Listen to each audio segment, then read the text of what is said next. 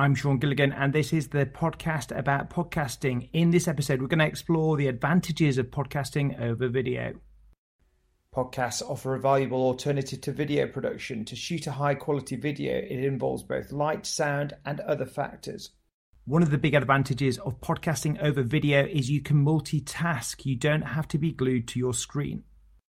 In marketing in general, there is a trend towards insourcing. Furthermore, the capability to shoot and edit video is generally not found in most businesses. Podcasting can be an alternative method to building richer relationships with your customers and your prospects. Podcasting is a way to build relationships empathetically in a way that cold emails and traditional online adverts can't. Traditional audience participation in podcasting involves reading out emails or tweets, but this can be changed with the use of voice notes. We all read online articles, not just reading the main passage, but looking at the bottom of the article for the comments.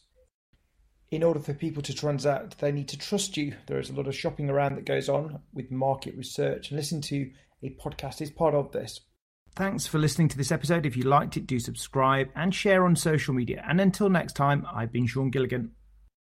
If you're into podcast production or you're just getting started and you want to get involved, you can create your very own SoundBranch account at soundbranch.com.